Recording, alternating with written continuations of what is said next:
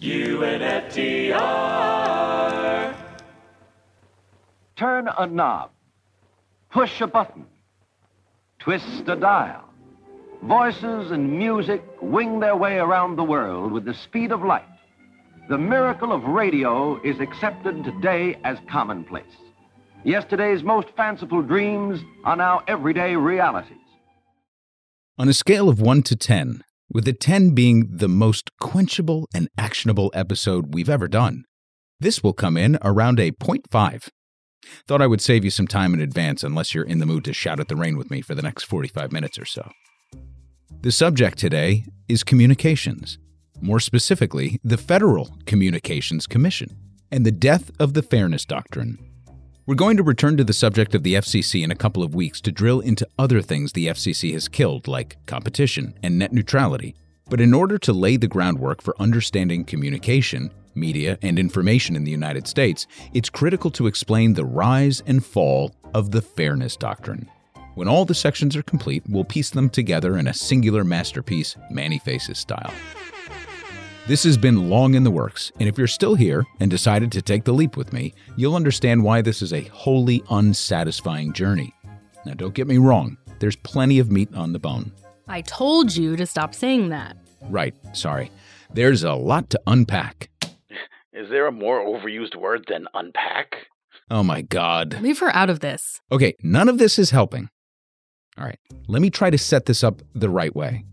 The subject of communications is rife with tension. There are very few straightforward measures that we can pursue to improve the state of the media. It's also difficult to narrow the scope of a discussion around media, information, communications, free speech, journalism, commentary, and what constitutes the public square in today's society. So this is going to be one part mechanics and one part philosophy. I'm going to attempt to distill the mechanics of the broader communications industry into something digestible, but only to set the table for a larger discussion that involves a bunch of free and intangible stuff. Free speech, free enterprise, free markets, fairness, innovation, neutrality. And of course, there's an economic underpinning to all of it that involves the Chicago School of Economics that we'll get to in the follow-up. What? You found a way to work Milton Friedman into an episode? What an unexpected development. Actually, funny guy, it's Ronald Coase, so there. Anyway, at the center of it all sits a commission that is either the least or most powerful agent in an industry that ranges from amateur ham radio to the internet and everything in between. The Federal Communications Commission, or FCC. Now, the broad scope of communication channels under its purview make it arguably one of the most influential commissions that you'll never think about. On the other hand, its historical refusal to apply any of its congressionally authorized power is itself an indication of how uninfluential it has always been. This is a strange story that will find conservatives aligning with progressives, libertarians aligning with socialists, dogs living with cats, and any other unholy alliance you can imagine, thus speaking to the underlying tensions. Because at the root of this discussion, there's a recurring theme that will make thinking people all along the political spectrum question their belief systems when it comes to the media. Can you guess what it is? Is it bigger than a bread box? Can I buy a vowel? What is anti-disestablishmentarianism? What the fuck did you just say? No, it's the First Amendment. So let's get to it. U to the N to the FTR. Unfucking the Republic, meeting people where they are.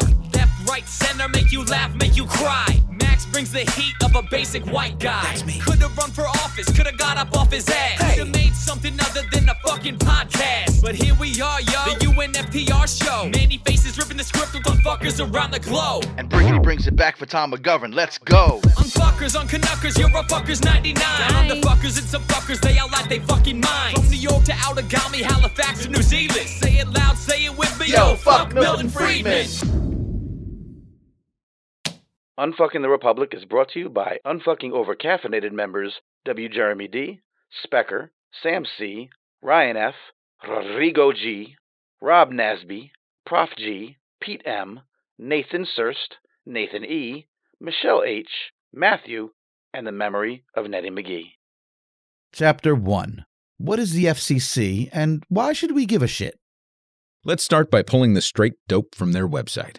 Quote, "The Federal Communications Commission regulates interstate and international communications by radio, television, wire, satellite, and cable in all 50 states, the District of Columbia, and U.S. territories.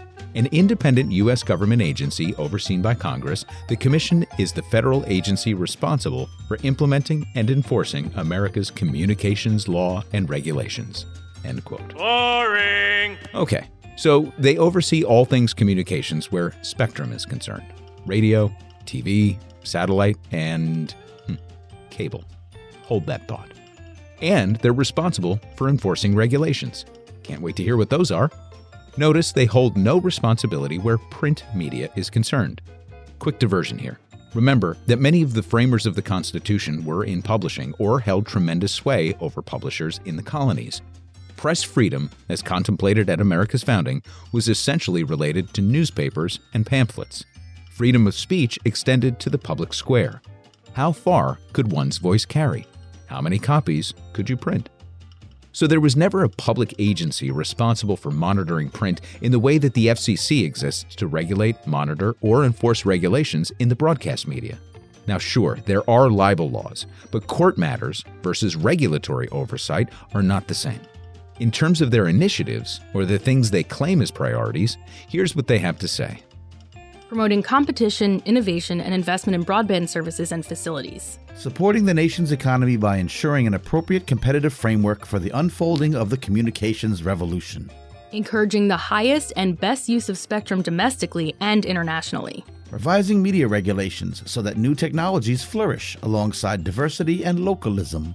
Providing leadership in strengthening the defense of the nation's communications infrastructure. Now, we've seen this show before. Listen closely to the language. Promoting competition. Supporting the economy. Encouraging best use. Revising regulations so technology flourishes. Strengthening the defense of infrastructure. Blah, blah, blah, blah, blah, blah, blah. Now, there are a few tangible things that we can point to. One is digital discrimination. We spoke about this in our Economics of Racism episode, and it's important. But it's also one of those problems that just never had to be, and I have a huge problem with the way they're going about fixing it. Anyway, this is essentially about closing the broadband divide and ensuring that everyone has access to reliable internet because it's so much a part of our daily lives, from education and employment to consumerism, if you want to be cynical. Even telehealth. People had been yelling about the digital divide for years, but the pandemic finally exposed it for the fatal societal flaw it is. But again, that's for part 2. Closing the divide and ending digital discrimination is all well and good, and we can applaud this even if I dismantle the why and how of it later.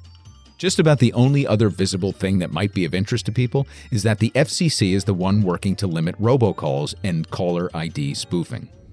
How's that working out for you? Exactly. So those are some textbook talking points from the modern-day FCC, for most of its existence from the late 1920s as an idea on the board to formal establishment in 1934, the FCC guarded the henhouse of broadcast information like a nun in Catholic school. A threat here, slap on the wrist there, but no real punishments. Oh, then maybe you should clarify the kind of Catholic school you're talking about. Oh, good point. So I'm talking about the white America Catholic schools with head penguins that ruled through fear but still sent kids home to their parents every night, as opposed to the ones that operated illegal native child trafficking schools for 150 years in the United States and Canada, stealing native children from their parents in middle-of-the-night raids, shipping them to live in Catholic residential schools, and murdering tens of thousands of children who were then buried in mass, unmarked graves. So, not like that. Right, not like that. For most broadcasters, it's this nebulous bureaucratic entity that kind of hangs over radio and television stations like a wet blanket fun killer. Clarify the situation for him, please. Page 108, paragraph 3, no jokes dealing with flatulence, excretion, urination, ejaculation, or other bodily functions. Also, no paragraph 2, no use of the so-called 7 dirty words. These are cocksucker, motherfucker, fuck, shit, cunt, cock, and pussy. We'll talk about why the FCC originally came into existence in a moment, because it actually had nothing to do with content or regulating speech over the airwaves, initially. But let's continue defining the role of the FCC historically, as told by perhaps one of the most principled commissioners that ever served as the head of the FCC, Newton Minow. A couple of things have changed since this video from 1963, for example, the structure of the committees and the number of commissioners, but on balance, here's the FCC in a nutshell. My name is Newton N. Minow. I'm the chairman of that commission, commonly known by its initials, the FCC. Ours is an independent federal regulatory agency. Like members of the cabinet, we are appointed by the president and confirmed by the Senate. However, unlike cabinet members, we serve definite terms of 7 years. We are a bipartisan agency. We have 4 members of one party and 3 of another. And our authority and functions stem from the provisions of the Communications Act of 1934 and its amendments. In that act, Congress decided that all station operators be licensed and identified. Their frequencies, their licenses, their renewals of license, all must be determined under a standard which has become a familiar phrase: the public interest, convenience, and necessity. Minow was actually one of the good guys to the extent that anyone ever cared what an FCC commissioner had to say about anything. And hopefully after this episode, you will a little bit. Now, at the end of his introduction, he mentions the FCC's, quote, standard, which is the public interest, convenience, and necessity. Pretty well-meaning words, if not completely innocuous. It's one of those throwaway lines that really doesn't tell you anything about the mission, who it serves, what it regulates, or anything really about its reason for being. Who determines what is in the public interest? How exactly does it ensure convenience, and what does that even mean? How does that square with necessity? Necessary to whom? For what? One of the principal sources for a chunk of this episode is an old book published in 1978 called The Fairness Doctrine and the Media by Stephen J. Simmons. The Fairness Doctrine is an essential part of today's equation and squarely under the jurisdiction of the FCC, or it was. More than anything the FCC has ever done, said, regulated, or been involved with, the Fairness Doctrine strikes at the heart of their identity, or lack thereof. Actually, Minow wrote the foreword for the book and speaks directly to the vague phrase he himself uttered 15 years prior as commissioner. In it, he briefly addresses the origin of the Fairness Doctrine, and don't worry, we'll get deep into it to define and unfuck the whole thing, insinuating the authors really had no frame of reference when they crafted it in the 1930s because the broadcast spectrum was so new. Here he is, quote, terminology and thinking had to be borrowed from entirely different industries and technologies. Senator Clarence Dill, principal sponsor of the Communications Act, once told me that he had borrowed the language for the FCC's standard of public interest, convenience, and necessity from the provisions of public utility laws. Yet the Communications Act states explicitly that broadcasting is not a public utility, end quote. These are really important points, and so believe it or not, in that little statement, there is a ton of information.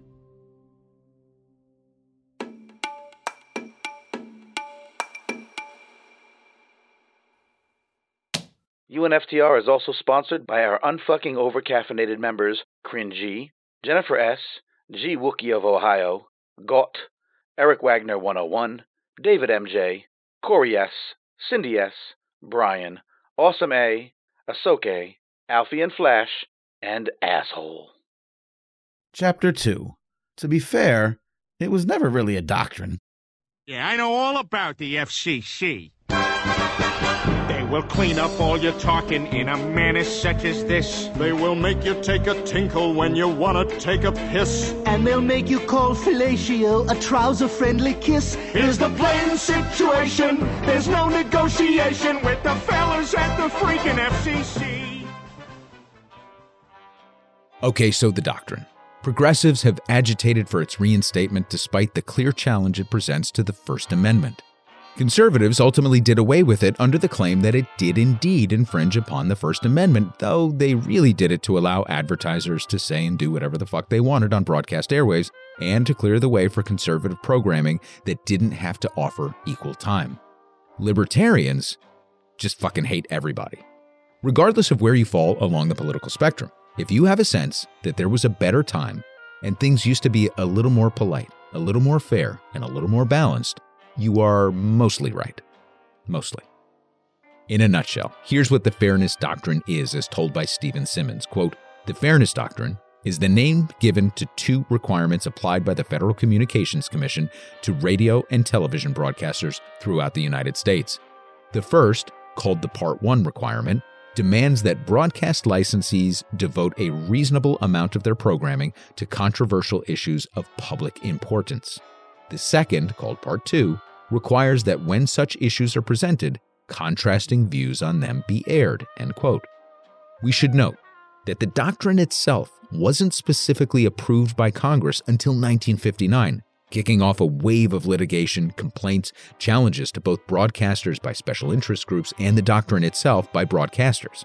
From the inception of the FCC until this point, it was more of a guideline and a work in progress as broadcast technology was undergoing a revolution and the government trailed behind, attempting to maintain order and control of content to some degree, to whatever degree it could. So the FCC won't let me be, or let me be me, so let me see. In fact, the debate over spectrum and control of the airwaves began before 1934, starting with the radios aboard ships at sea in the early 1900s. Again, Simmons. Quote, in 1920, there were but 3 radio stations in the country broadcasting regularly. By late 1924, the number of broadcasting stations had risen to 578. By 1927, there were 2 national networks with a total of 64 affiliated stations providing regular network service from coast to coast, end quote. So I think we can draw some parallels between the period in the 1920s through the 50s and the more recent history of the internet.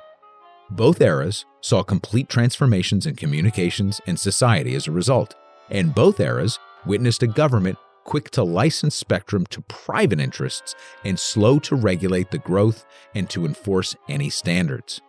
The first person to try and get their arms around this new industry was actually Secretary of Commerce and future President Herbert Hoover.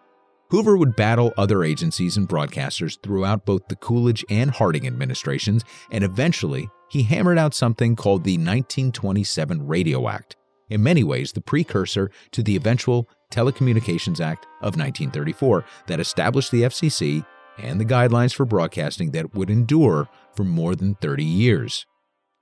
What happened then? Did Ronald Reagan tear it apart, shit all over it, and set it on fire? Oh, cool. So no spoiler alert or anything? You're just skipping to the next episode, are we? I bet Clinton did something shitty too. What the actual fuck is with you two today? Anyway, something that Hoover said addressing a conference endured so strongly as a sentiment that it nearly stood as a legal precedent. He said, quote, "We hear a great deal about freedom of the air, but there are 2 parties to freedom of the air, and to freedom of speech for that matter. Certainly in radio, I believe in freedom for the listener. Freedom cannot mean a license to every person or corporation who wishes to broadcast his name or his wares and thus monopolize the listener's set," end quote. As Simmons writes, the national radio conferences and other developments during the 1920s had highlighted some of the concerns that would lead to implementation of the Fairness Doctrine. Critical among these were scarcity of the airwave resource, the fear of powerful private entities utilizing their frequencies to further their own partisan and or materialistic ends, the interest of the public in receiving information, and the need to treat the ether as a public resource, end quote. So this is a critical point, right? This idea of scarcity, because you know when that term comes into play, that a whole bunch of capitalists and economists are going to scramble to get a hold of whatever it is, whether it's oil or broadband. Scarcity means supply and demand determine one's ability to generate profit. Whoever controls the supply, in this case the information, in a scarce environment, ultimately has control over pricing or value, assuming such information is in high demand. That's why spectrum was treated differently than print media. The real reason for the establishment of the FCC wasn't actually the concern over private entities using radio frequencies or later television to their advantage, though that was certainly a concern among fair-minded and more progressive members of Congress. But it was actually because prior to 1934, the airwaves were the Wild West. If you had the wherewithal to figure out how to transmit on a certain frequency, there was literally nothing stopping you from doing so. So over a matter of just a few short years, radio broadcasts were popping up all over the country, and then they began to overlap. Basically, if you had a radio and tuned it to 880 AM, there was a chance that you only heard static in certain markets because so many people were competing for that frequency. Here's the easiest way to think about it.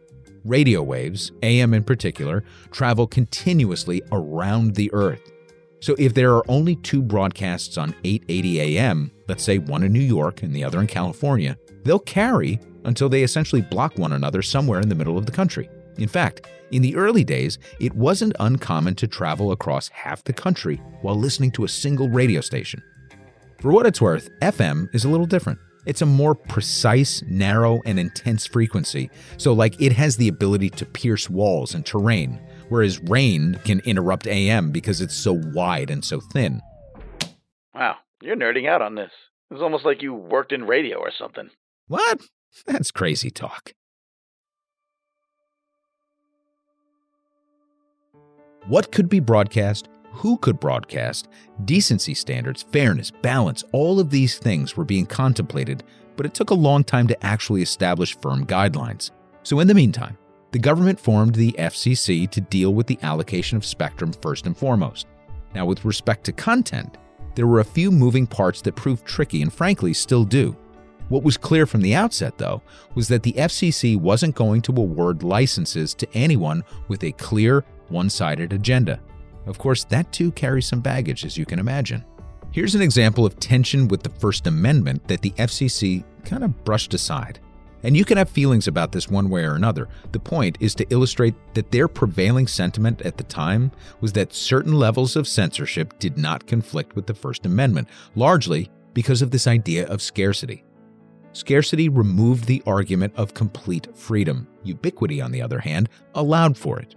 Here's the example. Quote, in 1938, in Young People's Association, the FCC faced an applicant who proposed to use its station primarily to preach the fundamentalist interpretation of the Bible.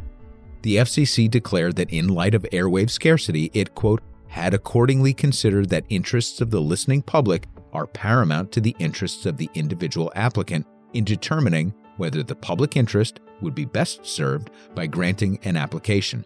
A one-sided presentation of the viewpoint was simply unacceptable, end quote. So as we mentioned, the fairness doctrine itself did not formally appear until 1959. But between 49 and 59, it was drafted over and over to account for the growing medium of television and the influence that it was quickly gaining. Over time, questions would arise to challenge the nature of content covered by the doctrine. There was a case involving a corporation, for example, that was buying time to promote Alaskan oil development. Cases involving military recruitment. Advertisements promoting lethal gasoline additives. Then there was the fact that any regulatory attempts still didn't cover broadcasting counterparts in print journalism. So all told, it added layers of confusion as to what was covered by the doctrine, whether the commission had any enforcement powers over these developing challenges, and whether it would extend to new areas of spectrum that would soon be unleashed on the world. Areas like, I don't know, the World Wide Motherfucking Web. I gotta say, as a resource, the Simmons book, even as far back as 1978, does an outstanding job framing the complications surrounding a commission that took its standards from other industries and tried to apply them to a free market doctrine of scarcity with nebulous frameworks like fairness, best efforts, public interest, and other unspecified rules in a world moving so quickly it never had a shot to realistically rein in the growth of disinformation, misinformation, and special interest groups. Here's an excellent passage that further highlights just how tricky this whole process really is and always has been. Quote, at first glance, the doctrine sounds appealing. Broadcasters are lucky enough to be given the privilege, by government fiat, to use a scarce airwave frequency to the exclusion of others. Just who is going to determine whether a broadcast is being fair? What controversial issues of public importance must a broadcaster cover in its programming? What is a reasonable balance between contrasting views on issues? How are groups to be guaranteed an opportunity to speak their views over the airwaves? Is there any workable formula applicable to issues and programming? If the government is to answer questions such as these, is this an appropriate role for government to even play? In a country that values a free press, do not broadcast journalists have some First Amendment rights to determine the content of their public use programming, inhibit broadcasters from doing such programming? Does not government intervention itself create the potential information distortion it is supposed to prevent?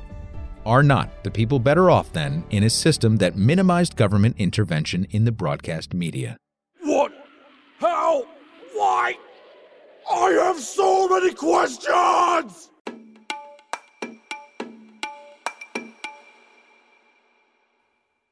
Chapter 3.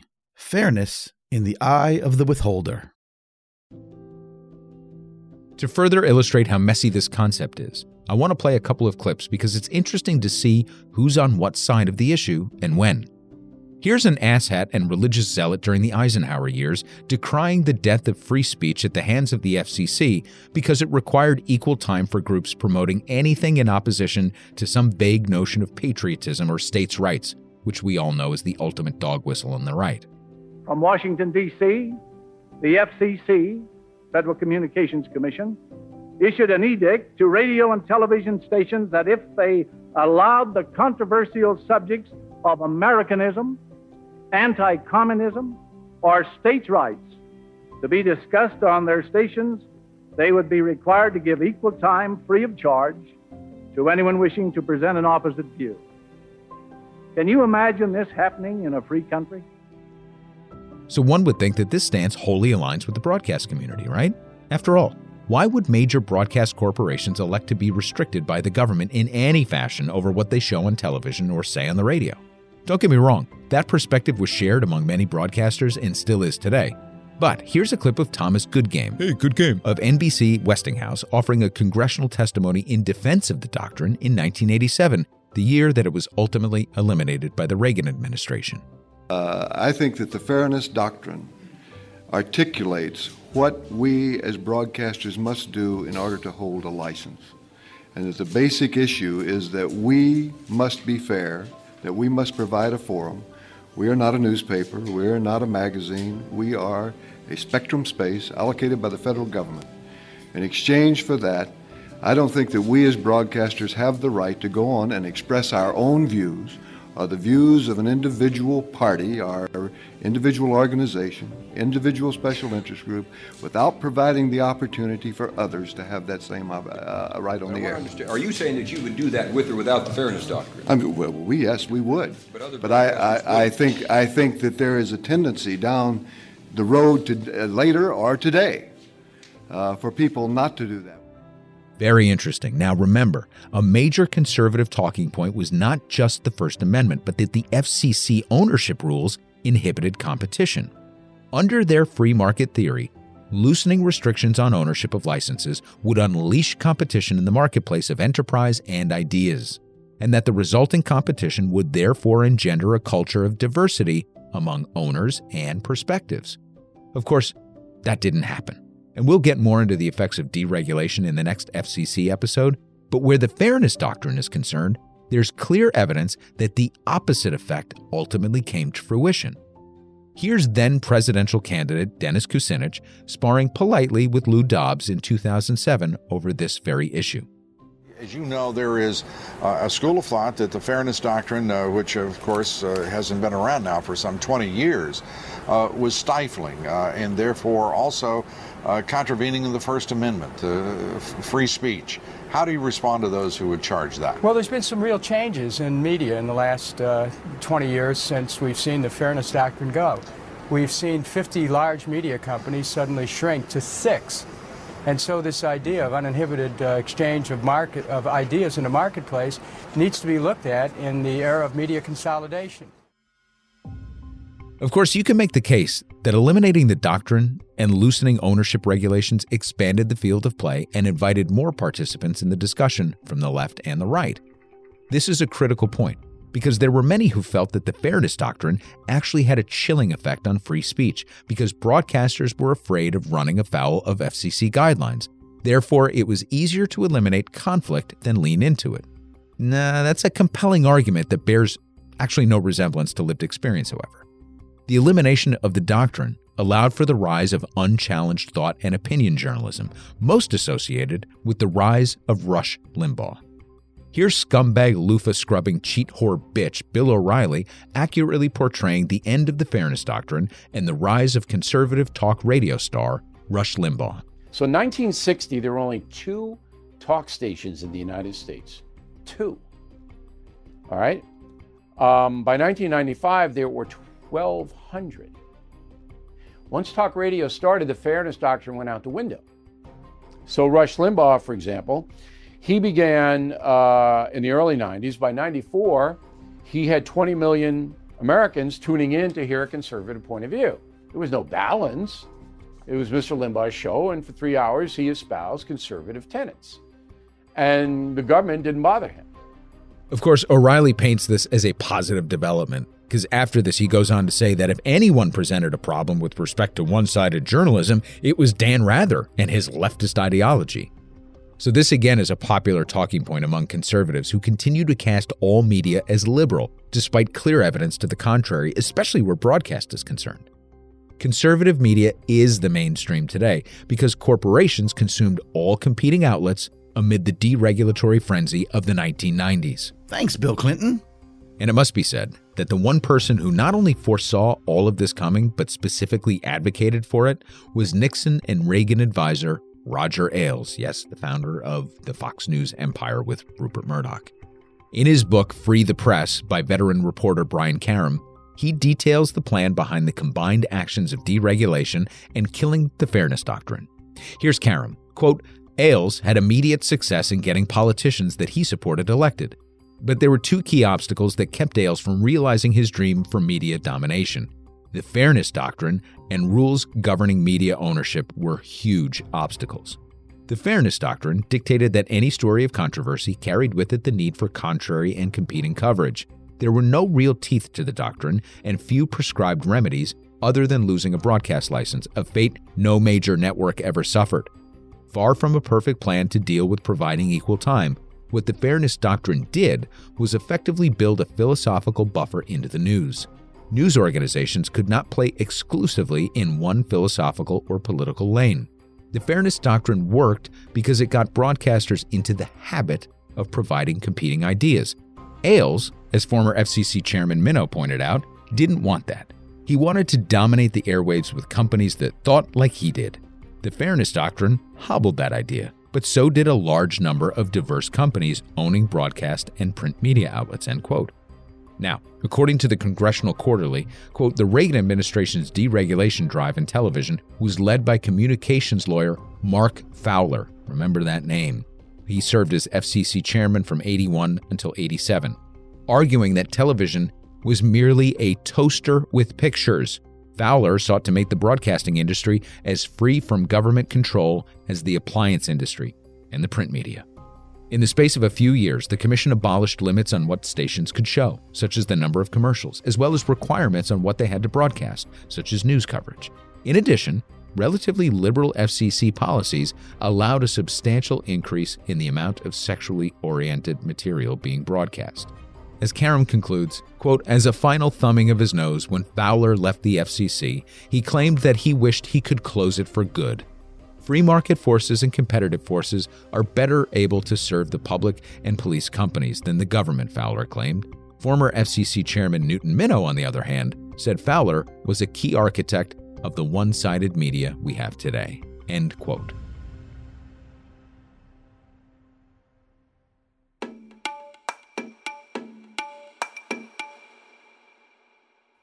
Chapter 4.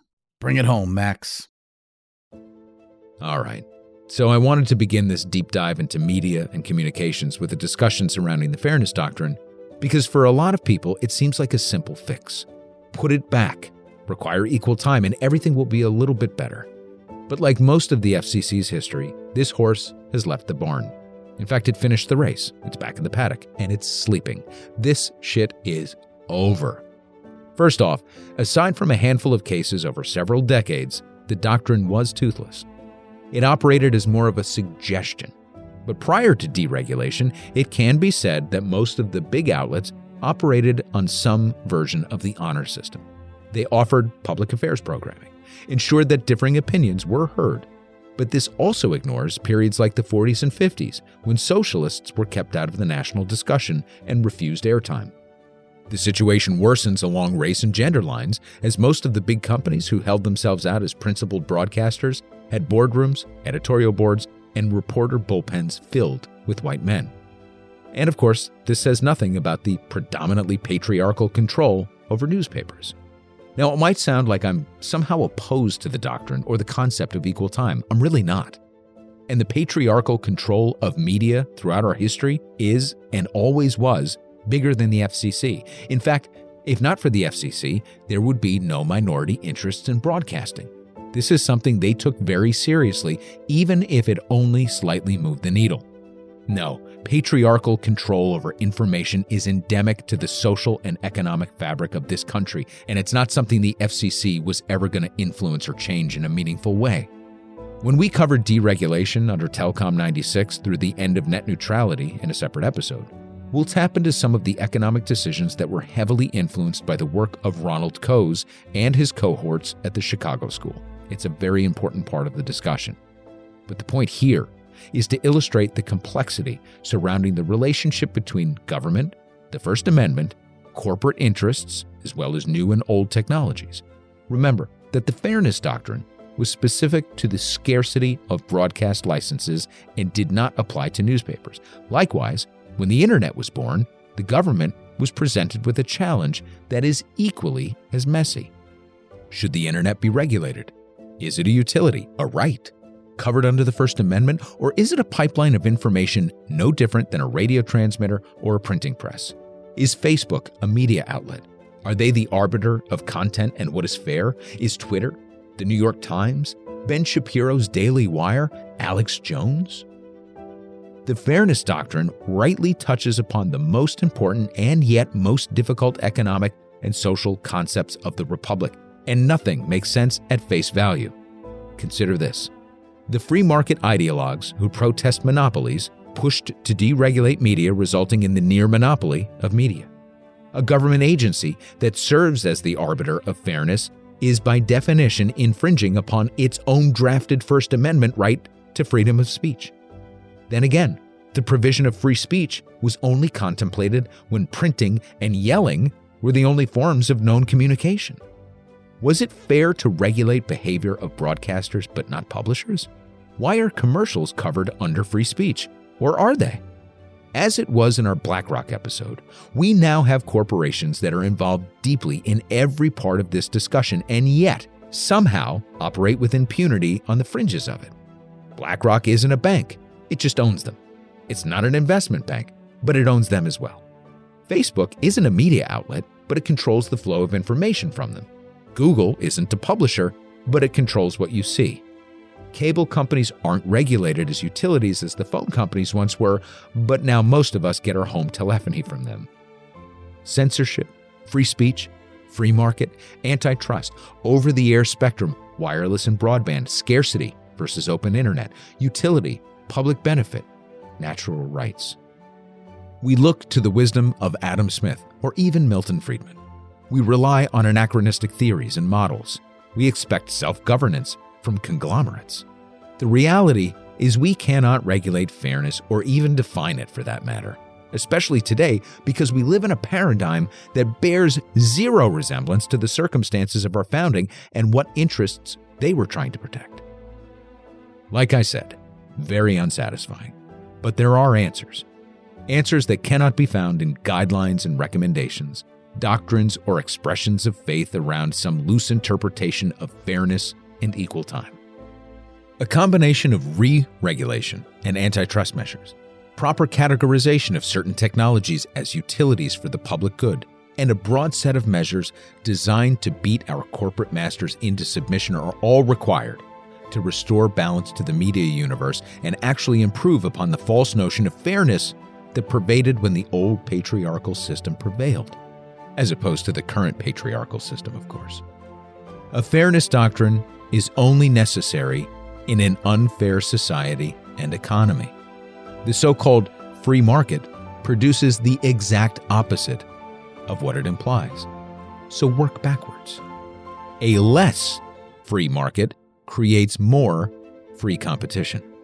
A less free market allows for more free speech. A less free market frees us from corporate tyranny. Here endeth the primer on fairness.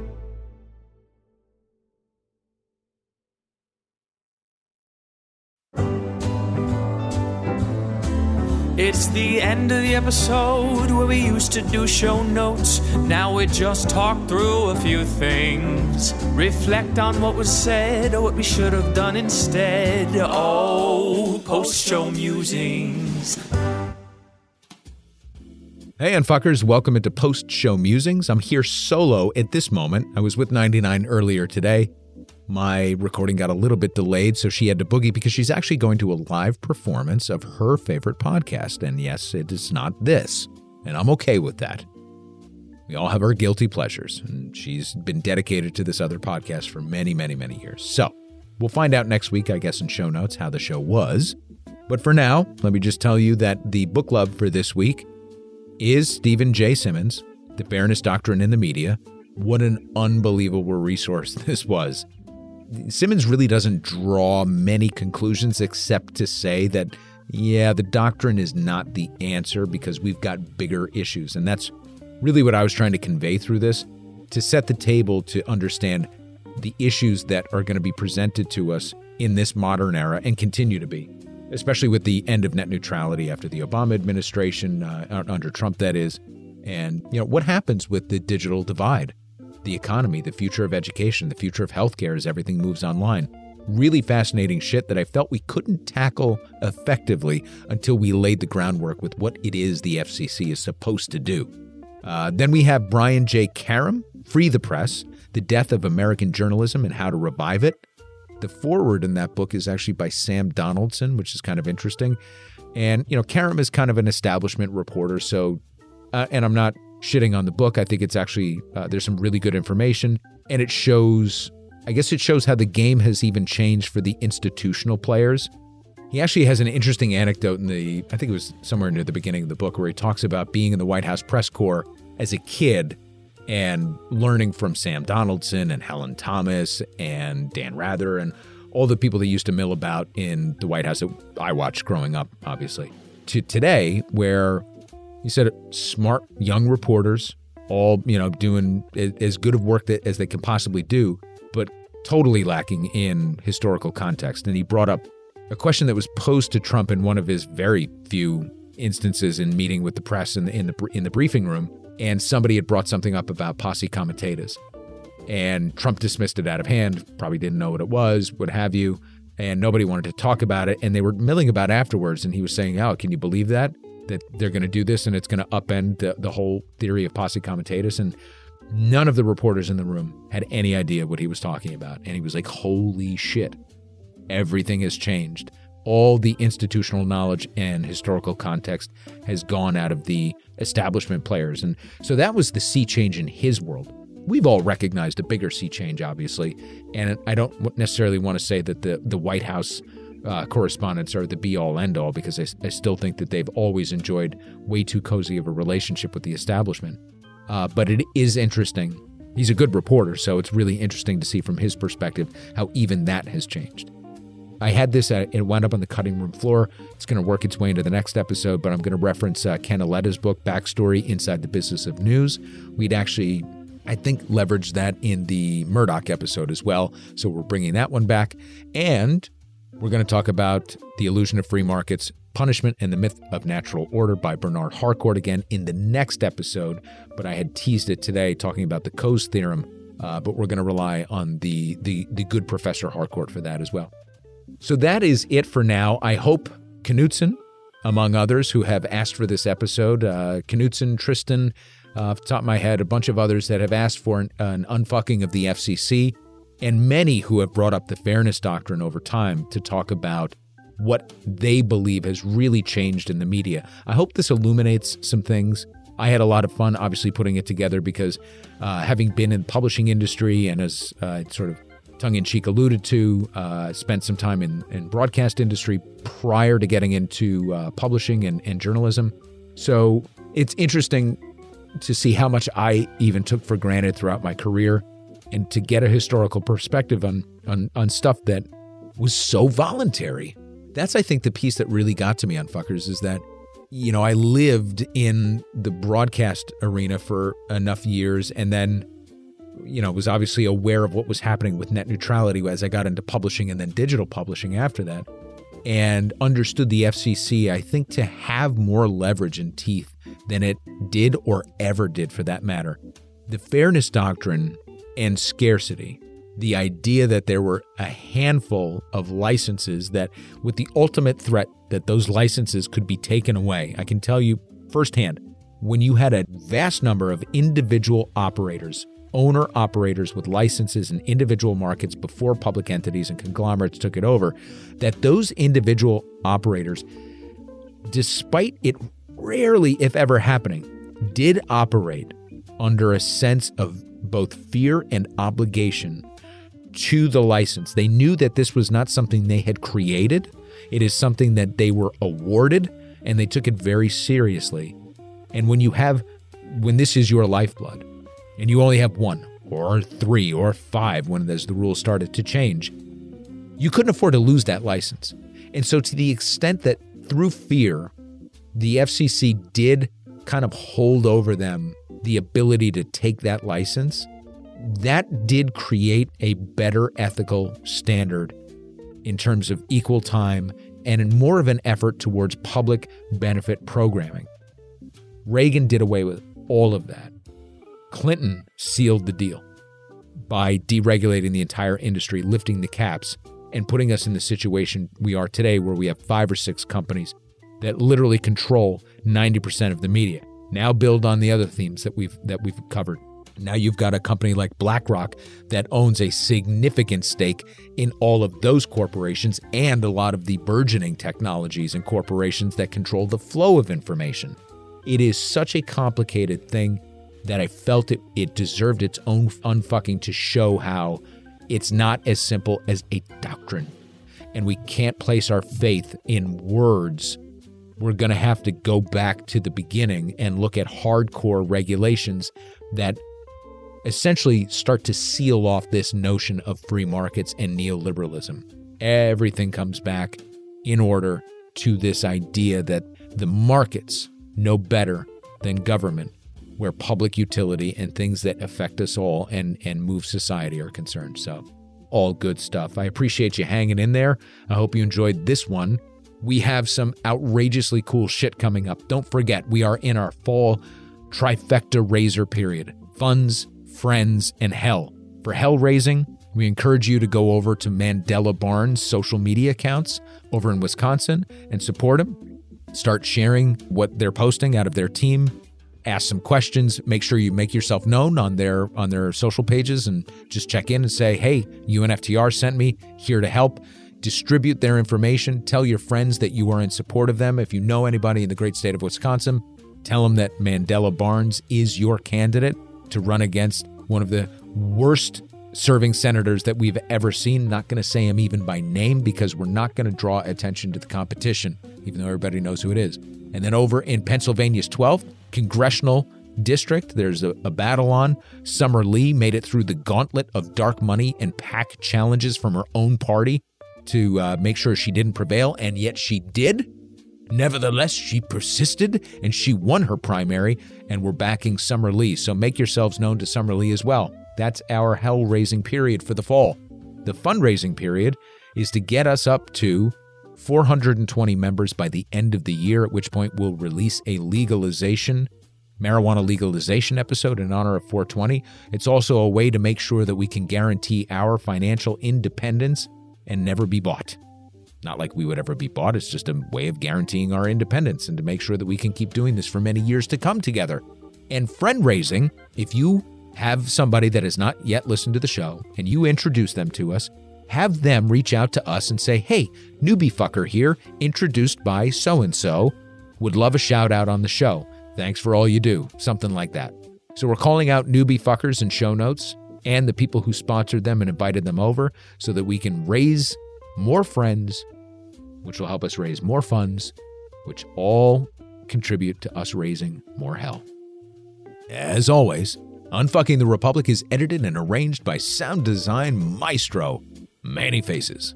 Who are you? I'm Manny Faces with the power to change from man to robot to monster. Oh, no. In specially marked packages, Manny Faces comes with 5 extra weapons. The show is lovingly produced by the great and powerful 99. Shit, piss, fuck, cunt, cocksucker, motherfucker, tits, fart, turd, twat.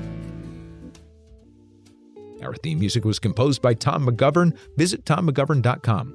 The show is hosted by Free Speech and distributed by Shut the Fuck Up. Send us your comments, your questions, your suggestions to unftrpod@gmail.com. Going to ignore all the rest of it because all you have to do, because of the Great and Powerful 99, is go to unftr.com and you can find links to all of our shit, like merchandise. You want hats? You want t-shirts? We got them. They're over there. Go to unftr.com. Go fucking buy a few. Go buy 10. Go buy 30. Who gives a shit? Wear it all over town. Unfuck the Republic. It is what it is, right? You can find a link to our Substack. We're not going to be on Substack forever, but for now, we're going to be on Substack. It's always free. We don't gate any of our content. If you're new here, you'll hear us say this almost every time. We don't gate our content. That's why we rely on members to help us finance the show, because there's no other hidden channel that you go to and you got to pay to access it. We're just all out there, okay? So you can find links to all of our essays. You can search all the episodes one by one and look at all of our sources and resources. Sourcing is extremely important to us. It's all available under the episodes tab on the website. You can find it all. 99 built it all. You can find links to our native roasted coffee partnership with the people on Puspatuck Reservation, the Unkechaug people on Puspatuck. They brew the best fucking coffee in the world. They brew special blends for us. Unfuck your morning, unfuck your afternoon, a decaffeinated unfucking, and Mellow Maynard, my personal favorite. Mellow Maynard, named, of course, for John Maynard Keynes, one of our heroes on this show. So buy some Mellow Maynard, or again, buy 50 and send it to all of your friends and invite them to listen to the show. Do whatever you want to do, or don't. Just listen. You don't have to contribute anything. But if you did want to contribute, you can become a member by going to buymeacoffee.com/UNFTR, or again, just go to UNFTR.com and click on the membership tab. It's all right fucking there in front of you. A whole universe curated by the master of that universe. Oh, she doesn't let me say master anymore.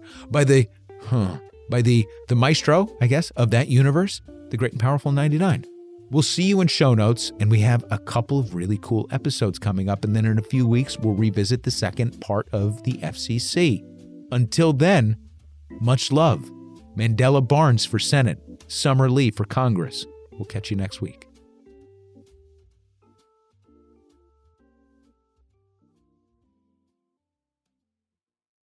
And the winner of the Joe Rogan Meet and Great Sweepstakes is 99!